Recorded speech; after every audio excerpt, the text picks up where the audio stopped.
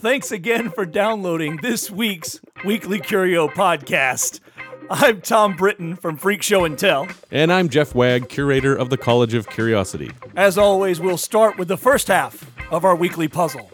So, simple one. What is the only vegetable that isn't cooked, canned, or frozen? This is a very common vegetable, so don't be going to South America and looking stuff up. You have eaten this. Can't be cooked, can't be canned, or frozen. Mm-hmm. What is the only thing more frightening than a regular crocodile? A crocodile that can climb trees. The worst puzzle of the week ever. You know, it's fascinating, but a study was just done, and they have shown that several species of crocodiles, including the American crocodile, which is found in southern Florida, and some species of alligator, can and regularly do climb trees. Now, where did they just learn this from? I mean, we have shared our entire history with crocodiles. Right. They were here 100, 200 million before us, right? So the proto-humans, the human, the humanoid, the erectus, the sapien, your Aunt Edna, my grandpa. I'm from Louisiana. My wife is from Mobile. Some alligators down definitely shared some history with alligators. And now Billy Bob looked up. Hey, look at that. Hey, go get a scientist. Quick. What the heck? So, yeah. That's amazing that we're still discovering what I would think would be a simple, does it swim, does it fly, does it climb a tree, what does it eat? These are the first, can I eat it? These are the first 5 questions I have for any new species. Yes. So, of course, the story makes some sense. Now, the media hears this and they're like, crocodiles have suddenly learned to climb trees. Well, no, of course not. Crocodiles have always climbed trees, and people knew this. Anyone who lived with crocodiles would sometimes see them in the trees, but this is the first time a study has been done of this. So crocodiles will climb trees. They'll go about 6 feet high, and we think it's so that they can temperature regulate. They're cold-blooded animals, so if they can get out on if you're in a river with trees on both sides, like in the Everglades. Yeah, there's no dunes. There's no hills place in to sun Florida yourself. at all. I remember biking. I lived in Orlando. There's no hills. So they can climb up on a mangrove and hang out on a branch and get a lot of sun. But what's fascinating is they don't have a body capable of climbing trees. This is almost like that old bumblebee thing where bumblebees can't fly, which isn't true. Bumblebees can fly. But there's a corollary in Australia. There's a kangaroo that's a tree-dwelling kangaroo Yes. that is awful at climbing trees. Yes. Because it has no pressure. There's no competition, no evolutionary pressure to get better at it. It regularly falls out. Yep. And if you watch it, you find a video, the Australian tree-climbing kangaroo, and it just set it to Benny Hill music. It looks awful. And so I guess if you can whittle your way up the tree, nothing's going to stop an alligator that's on his way up a tree. And the way they climb up a tree, so imagine this. You have an alligator, right? Very low to the ground. Their arms go sideways out of their body. They will walk, lope along, actually, but they don't have legs like a dog or like, It's like they're putting their hands out flat and then doing a push-up. Yes. It's really remarkable how strong they have to be ratio-wise to lift themselves off the ground. So the way they climb trees is if you took a rubber alligator and climbed a tree like you were playing with it, that's how they climb trees. They just go right the hell up the tree. Just sheer strength and claws and patience. It takes them a very long time. Alligators and crocodiles have now been found 30 feet up. Now, that's unusual. That's not where they want to be. That's a cold alligator. If it's, keep going. Up. And so, yeah, you thought you were safe. An alligator's chasing you could climb the tree. Yeah, and you probably are because they can't climb very fast. But, the other thing that people don't realize is that these things run 40 miles an hour. Yeah, if they're chasing you, they don't chase you for long. They'll chase you either to throw a bluff with a lot of noise to move you along, or they catch you, and it ends one way or the other. Yeah. Now, from what I understand, they don't change direction very well, so you should kind of not run in a straight line. Also, it's funnier if they do catch you for me watching if you run in a zigzag first. Yes. Hilarious. There's another strange thing with these, though, that they've just discovered. This is a little older. This is from last year. They use tools. So not only are alligators and crocodiles climbing trees, we found them using tools. We are so screwed. The tools they're using are sticks, the standard tool. I'd be scared if it were like a backhoe. And this is how they use them. Many places where starting it up. Oh, crap, the alligator's digging up the roses we're again. in trouble now. They use these sticks. They live in places where sticks are actually rare. I know that sounds crazy, and like say the Everglades in the mangrove swamps, there are not that many sticks in the water, and there's a lot of competition for birds to get these sticks because they need them for nesting. So the crocodiles have figured out that if they grab a couple of sticks and kind of hide behind them, the birds will come for the stick, and then the crocodile will come for the bird. And they will actually see birds and grab a couple sticks and kind of inch their way over to the bird, saying, "Hey, here's some nice sticks for your nest." And the bird swoops down, and their lunch. Few new things about alligators and crocodiles, and they haven't started using cell phones yet, but it's only a matter of time. The call is coming from inside the swamp. A neuroscientist has invented an app that improves your vision. Is this something you install in your head? It's funny because you do put it, it's an iOS app you can download, and it helps to train you for seeing further. And if you have any questions about how this works, I mean down to minutia, we're going to put a link in the show notes for a website called Reddit.com. It's called the front page of the internet, Reddit. Yes. This is what I love about, particularly Reddit. I am a Redditor. I'm on there fairly regularly, every other day at the least, I would say every other day. Here's the cool thing about our modern world. Article comes out, someone finds it, posts it to Reddit. That's what you do, is you say, here's some stuff I found. It's a social sharing site. Yes. Someone in the comments section, which is where the activity really happens on that website, says, I don't get it. What do you mean? I have a macrodegenerative condition. It's physical. It's physiological. Yeah. How does an app... Here comes the author of the piece. He's a Redditor. Wow. It's a huge website. So he goes, let me explain. Let me get my notes. And he answers that question. Someone says, well, okay, hang on. Follow-up question. Here comes the neuroscientist who wrote the author shot him an email. That guy either had an account or I think made one real quick. And he starts plugging away with these rather lengthy, and some of it's copy and pasted from notes the journalist had. Sure. So, but also I'm imagining that journalist probably types at a good clip. But between the two of them, you've got a good conversation going with dummies like me who are like, what? An app for vision? Huh? Then people who are more learned, students in optometry school, doctors of that field, start to really drill down into the science of it with questions or confirmation. Because you'll see an answer from the neuroscientist, but it could still be bunk. Right. These guys could be a hoax, right? Sure. Now here comes an ophthalmologist who has a good reputation on the website, which would sound like a silly thing to have. Who cares what I think of you on some website where they post naked pictures of girls and bonobo videos and fart music mashups. That kind of stuff. Yeah. But in this case, if you are regularly known, it does make me trust you a little more because you certainly didn't get on this website 6 years ago to pull off a hoax today. Not unless you're very clever. You are, and if you are, I'll just believe you because you're smarter than I am. So the story here isn't necessarily the app, which I do think is also interesting, but it's more any questions you have, go read through those comments just because I want to give you evidence that once in the history of the universe, a comment section was useful. Yeah. Well, there have been apps to improve your vision before. This is an old scam, the clear vision method and whatever. Yeah, the one that helped me date hot Russian girls in my area did not work. There's this idea that you could see better if you exercise your eyes. Yeah. But briefly glancing at this app, this isn't what this is. What this is doing is it's retraining your brain. Yes. Which is most of your vision. We could do a whole big segment on that. But check this out. This is very cool and could save a lot of people a lot of hassle. I found something for the children. That's a little frightening. I don't know if I would consider us exactly a family-friendly podcast. Pretty much. I try not to curse, which for me is that's a real hardship. You guys don't even know. Mouth like a sailor, this cat.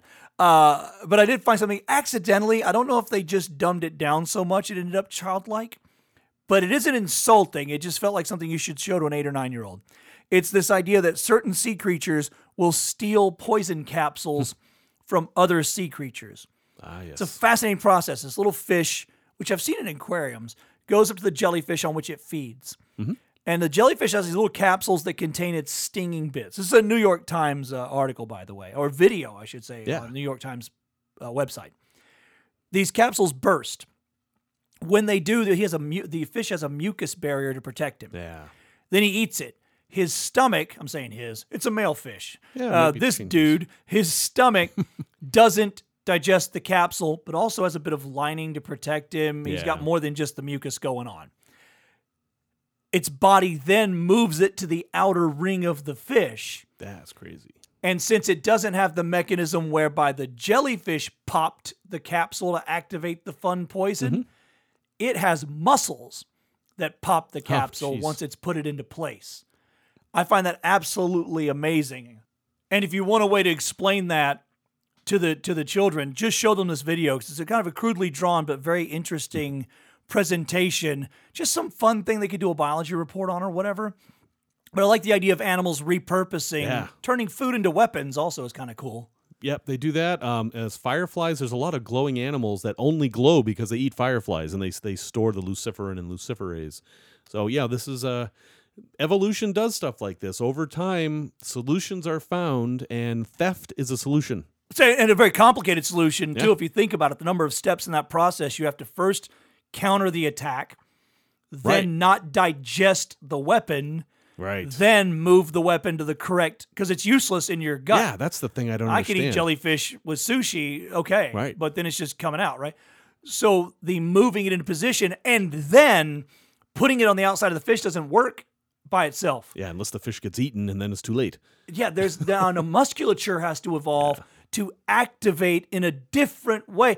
That's nuts. It's crazy. That's insane. So many moving parts, which is why you can spend your entire life reading books of evolutionary biology and just having your mind blown over and over and over and over again. And it's all about time. You know, we just cannot fathom that much time and that how much change can happen in that's that the factor time. that you can't calculate. You just the billions and billions, and not towards a goal. That fish was not evolving to use weapons. It was merely responding. So nature had all the time in the world to do whatever it wanted. Yes. And we just happen to think on a much smaller scale. And in my case, with little or no, I'm a trained fire eater. I am not a trained evolutionary biologist. So also me being a dummy reading all the pop books. Wow, it's amazing. Look at that. I'm sure Richard Dawkins is considerably less impressed by this particular fish. I think, I think he would think it was cool, but he would understand it much more than we would. But his fire eating is crap. Yes, I'm sure. So it seems the person who invented QuickTime and web TV now wants to speed up our cell phone 1,000 times faster. I'm okay with that. He can do that. This is Steve Perlman, who we were just Googling, worked for Microsoft and Apple, developed web TV, which I thought he developed on his own and then sold to Microsoft, but maybe it was an in-house project for Microsoft. I'm not sure. Not a complete failure, web TV. A lot of grandmas used it back in the day. My grandma was a big fan of her web TV. Didn't want to give it up when we tried to switch her to the cutting edge of AOL at the time. Yeah. And then QuickTime. I still use QuickTime now. Sure. The best way to do a quick clip on videos for any sort of purpose. Absolutely fantastic. And now he's got a thing called the P-Cell, which is going to work. They describe it as if you're throwing stones into a pond. Yeah, it's based on ripples somehow. I don't entirely understand it. So what was I read it like 4 times too. So what is normally interference, which is you have cell towers overlapping each other. This is not good. It's necessary, but not good. That's signal to noise and all that kind of stuff. And you were pointing out the cell towers based on Hedy Lamarr. Signal hopping and all signal that hopping. Still. She got that World idea War from II. Player pianos, believe it or not. That's a whole other story. So we have this thing where when they collide, they create noise or distortion of signal. He has a system, he claims, where those overlaps strengthen the signal. Couple that with the fact that everyone's cell phone is now a true transceiver. It's passing through data from others. Yeah. It's a little bit like torrenting, but not entirely. But so everyone's helping everyone else, and then things are much faster. And up to 1,000 times from the overlapping. And this is, it's a Wired article. We'll put a link. And if you can find an academic article, send it to us and we'll add it to the show notes. I'd love to find something where they really drill down to this technology as much as possible. The Wired article covers a couple of things that I think is interesting. One, you need a new SIM card, which is not a big deal. No. A new type of SIM card, though. So not just a matter of pop one out, pop a new one in. So phones have to be designed slightly differently, or at least have to have the slightly different adapter. Yeah, sorry, Verizon people. This isn't for you. And you have to build new towers which Small is problem. a whole problem. Yeah. But I can imagine a developing country. So we have latent technology because we invented it. Right. And if we didn't invent it, we very quickly adopted it and implemented it because of our wealth. Mm-hmm. So we have stuff here in America that's a legacy that we're Absolutely stuck true. with. It's expensive to dig it all up and start, and it works well enough. In European countries, they have a little faster because it went there later. And now in Korea and in burgeoning markets, Vietnam and China, where they're no longer developing or third world countries, they're really coming onto the player stage. Mm-hmm. They have even faster cell service. Right, like Kuwait doesn't even have landlines. They just have cell service. Yeah. So imagine now in the Congo, where they've made this big discovery of some minerals there. Yes. If that country suddenly becomes wealthy, which it looks like it might, that region rather, suddenly becomes wealthy, they'll get this. Right. Or they could get, it's an option for them because they're starting with a blank slate. Right. And then, towers aren't can there. you imagine being jealous of the Congo? Yeah. Well, That's something that hasn't happened in our lifetime. And I want to live there. Ironically, the minerals they've found are these rare earth minerals. Perfect for making cell phones. Make the stuff. Yeah. Pregnant women and beluga whales should not handle kitty litter. This is true. These are just scientific facts only I know. I throw this out at parties to blank stares because of toxoplasmosis. Right. So have you ever seen The Thing? John Carpenter's The Thing? remake. I've seen the original too. Yes. The remake's better. Yeah, and then the remake is remake of the remake is still better than the original. That's true. In the original, I think the monster was a carrot that mutated. But in John Carpenter's The Thing, it is an alien that has crashed to Earth, 100,000 years ago, and the ice, they found it, and anyway. Well, we are going through global warming now, and ice, very, very old ice is melting. And there's a theory that there are parasites and nasty things in this ice that have been dormant for a very long time. And one of those might be a new toxoplasmosis. So let me back up a bit. Toxoplasmosis is this fascinating protozoa. It has this really bizarre life cycle, normally in mice and cats. So an infected mouse, a mouse gets this thing. When they're infected, the protozoa rewires their brain and makes the mice like the smell of cat urine and therefore like cats. So a mouse will come out and say, "Hi, cat, how are you?" And the cat will say, "I'm hungry," and there's lunch. Because that protozoa can only live the rest of its life cycle in the cat. Right. It could not complete its life cycle in the mouse. That's exactly right. It reproduces in cats, and its eggs are actually in the cat's feces, which, believe it or not, mice like to eat. And this can affect humans, which is why pregnant women, but pregnant men also should stay away from kitty litter. That's right, because there's it's not an uncommon thing, and it's possible that your cat would be infected. You would get toxoplasmosis. Now, it doesn't make you like the smell of cat urine, but it can make you blind. It is not a good thing. Some people think it actually causes schizophrenia because this thing can rewire brain cells. Well, I heard a report last year from a scientist who did show there was an effect on the human brain of toxoplasmosis, at least an early study, and he thought that evolutionarily speaking, this made us bolder, more daring, more risky, and crazy cat ladies, that's where they come from. No, he had this idea, though, that accidental side effect of toxoplasmosis made us cats are a species that seems to have domesticated themselves. Right. They're like, they'll hang around unlike with us. most things we go after. Cats just sort of showing up and kind of formed a symbiotic relationship. Because remember, now cats are considered kind of useless and lazy. But if you had a granary, that hyper kill instinct that we've bred into them since they became domesticated, they take out a large number of pests that would be spreading various diseases and eating your food. Yes. So that is a very valuable relationship once upon a time. And my cat still occasionally, okay, I'm in Chicago in an apartment building. I'm going to have mice at least in transit through my apartment. It can happen. I don't see them. Yeah, no. I had a mouser, buddy. He goes right after them. But evolutionarily speaking, now we have these things and it makes us more likely. Possibly. That is in settled science. It affects the brain. How it affects the brain is the debatable part. But it might move us towards. Yes. However, beluga whales, it is not giving them a benefit. This is the scary thing now. Toxoplasmosis is known in Europe and the U.S. Now they've found it in 10% of beluga whales in the Arctic. It has never been found in the Arctic before. So they're thinking, wow, this is actually in the ice. Well, or disease barriers. It could be either one. Yeah. It could be the warming of the ocean allows that protozoa to move further north than it was. What's that called? Plague barrier, disease barrier? Is a term for that. It just can't live past that. Yeah, you can't live in my environment. I can't live in yours, whatever. Now the barriers are getting more gray.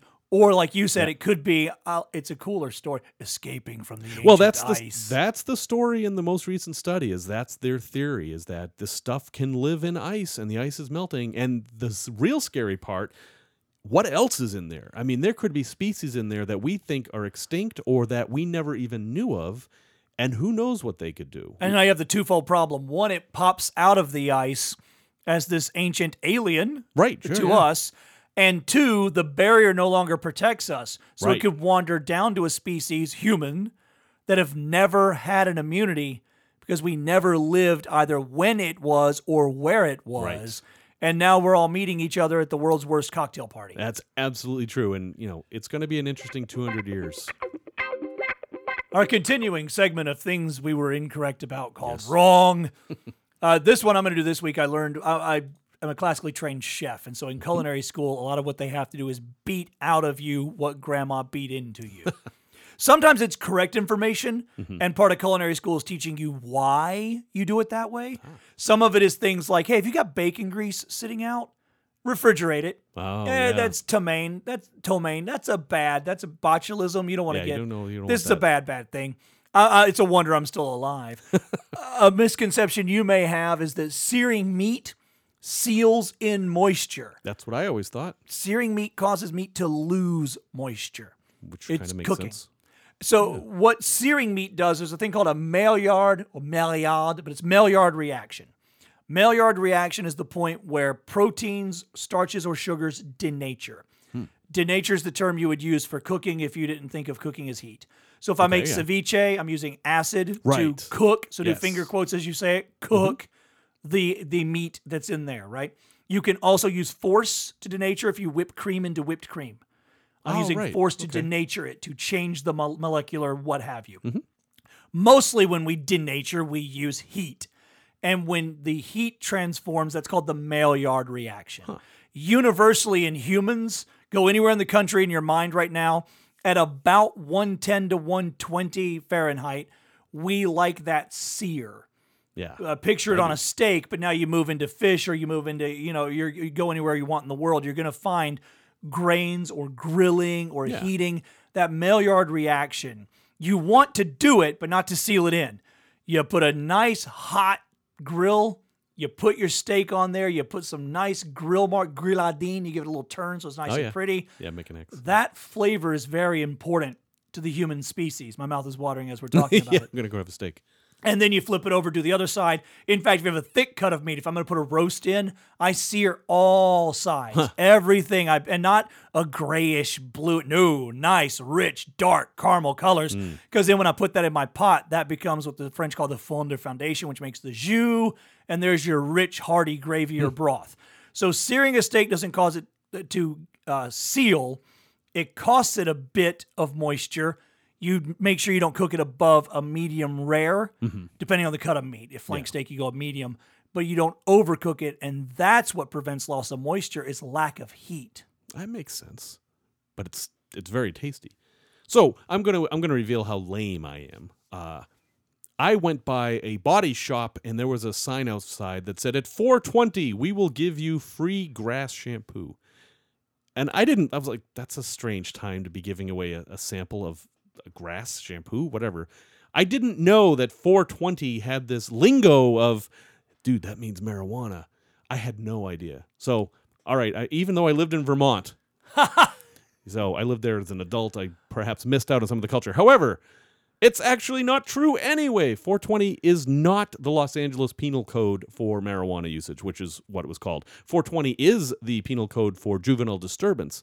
But 420 was this time that a school picked for everyone to go and stand under a statue of Louis Pasteur and smoke pot. That's its real origin. It actually has nothing to do with legal code. The school picked it? Well, I don't think it was the school, but the students at the school picked it. So it was just a random cultural thing that started in one spot and spread. Classes ended at 4:15 or whatever, and say, hey, I'll meet you at 4:20 under Louis Pasteur. And then that spread, and then 420 became the word for the substance they were using. It ends up being the same thing. 420 does mean marijuana, but not because of the penal code.